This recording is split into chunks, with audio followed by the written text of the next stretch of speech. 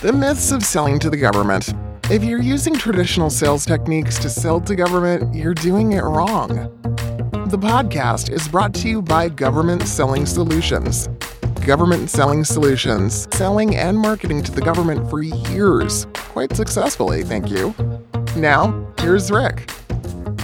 A fellow named Mark Roberge wrote a book called The Sales Acceleration Formula, using data, technology, and inbound selling to go from $0 to $100 million. The book is not focused on government contracting or local, state, and federal markets like we are, but holy moly, his concepts apply to the government space and to the work we do.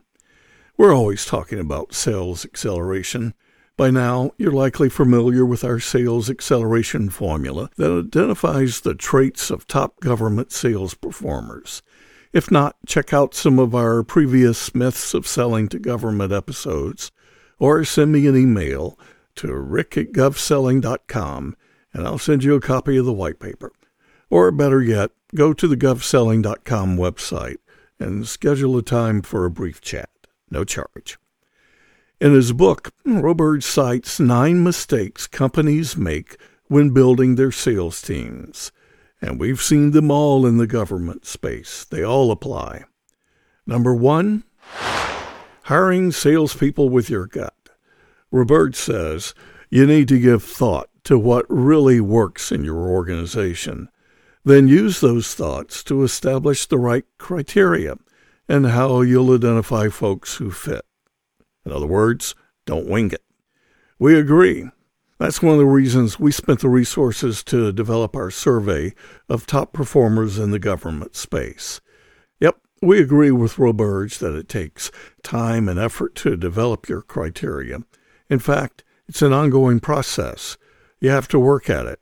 But again, don't wing it. Number 2. Roberge says a big mistake is underutilizing the sales compensation plan. And we couldn't agree more. If you want to get salespeople to move strategically, make your compensation plan reflect what you're trying to accomplish. In the government space, we think you have to take into consideration the long sales cycle and the nature of the business. Perhaps consider adding other elements than sales closings to your compensation plan. One may be pipeline growth. With government sales cycles being as long as they are, you may not want to wait until a deal closes to compensate. Look for ways to measure other activities that may be worth adding to the compensation formula. Perhaps you'll want to make the closing a major, but not the only factor in your compensation plan. Again, make your compensation plan reflect what you want the sales team to do. Number 3. We love this one. Mistake number 3 is misaligning sales and marketing. You've heard us talk about this before. Sales and marketing must work together. What you don't know is that this belief led to creation of 2 businesses, a book, and now a podcast. This one. Lauren Bristow and I met each other when he was head of marketing and I was head of government sales for a company. When he and I arrived, sales and marketing not only didn't work well together, they really didn't like each other. We changed that. Lauren and I worked exceptionally well together, and we really liked each other. Still do. We changed the climate and the results in that company, and have done the same for other companies since. That led to our book, 7 Myths of Selling to Government, which has a chapter devoted to the sales and marketing relationship, which led to this Myths of Selling to Government podcast. Now back to Roberge's book. He talks about how they created sales and marketing alignment at HubSpot, where he was the chief revenue officer, through a sales and marketing service level agreement.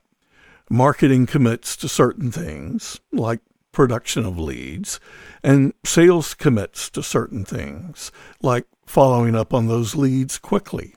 Results are measured and discussed by both teams. Mistake number 4, not planning far enough in advance.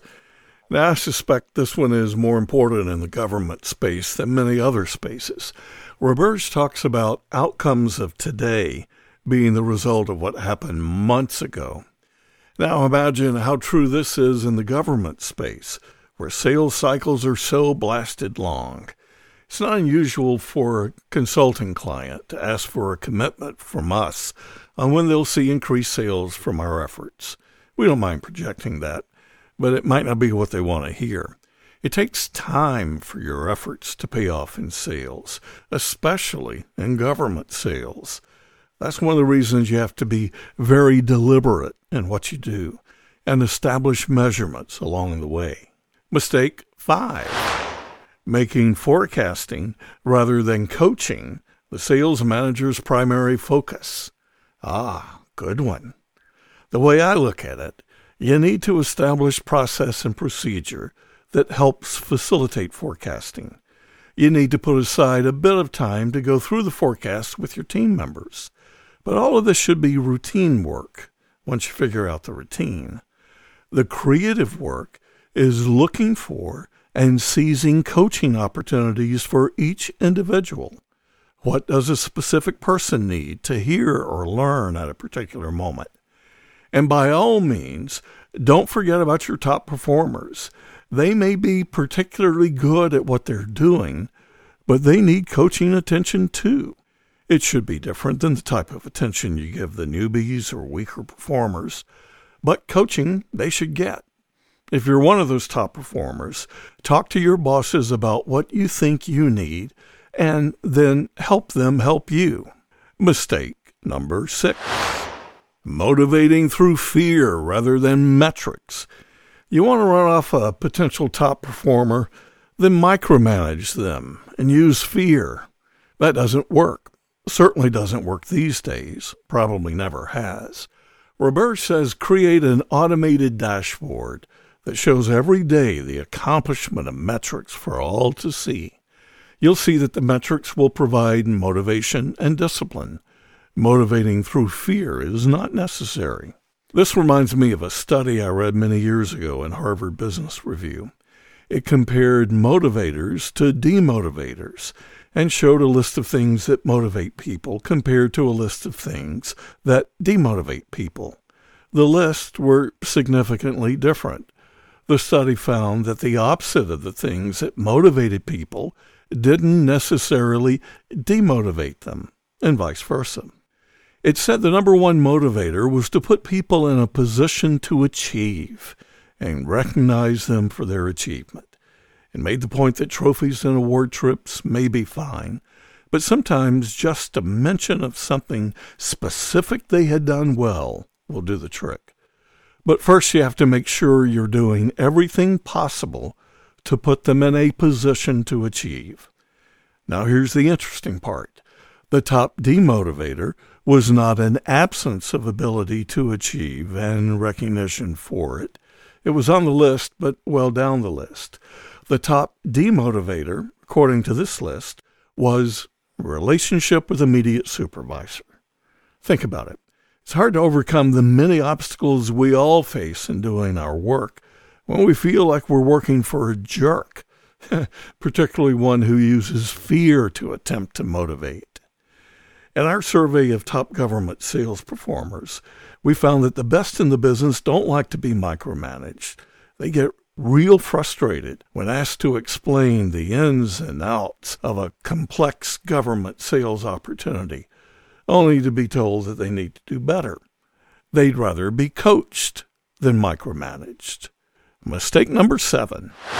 Roberge says it's a mistake to let new salespeople shadow top performers. Top performers have their own unique reasons, their superpower for being at the top, and the newbie may have other superpowers that can make them a top performer. Instead, says Roberge, make sure you have a sales process and measure how each person does on each stage of the process. Provide guidance, but not too much, lest the newbie won't discover their own superpower. Mistake 8. Buying technology for management rather than the frontline salespeople. Roberge says there's been an explosion of technology that benefits the salesperson while capturing data that management needs to run the business. Perhaps he was referring to HubSpot, where he worked. I don't know much about this other than seeing a demo of a new approach for CRM recently. I would welcome knowing more and would be glad to share what I find. Contact me at rick@govselling.com. And finally, mistake number 9. Not experimenting enough. Roberge says devise and execute experiments, iterate and improve. Sounds good to me. In the government space, expect those experiments to take longer. Meantime, in our opinion, you develop a plan, work it, adjust as necessary. You can see quick results as long as you're realistic about what results you're looking for. Mr. Roberge, this is really good stuff and most appreciated. Thanks to Dave Kerpen of Inc. magazine for bringing Mark Roberge and his book, The Sales Acceleration Formula, to our attention. And thank you for your attention. If you haven't already, please subscribe to Myths of Selling to Government. And let me know at rick@govselling.com what you think. We thank you. Today's episode has been brought to you by Government Selling Solutions. Government Selling Solutions. Getting government sold.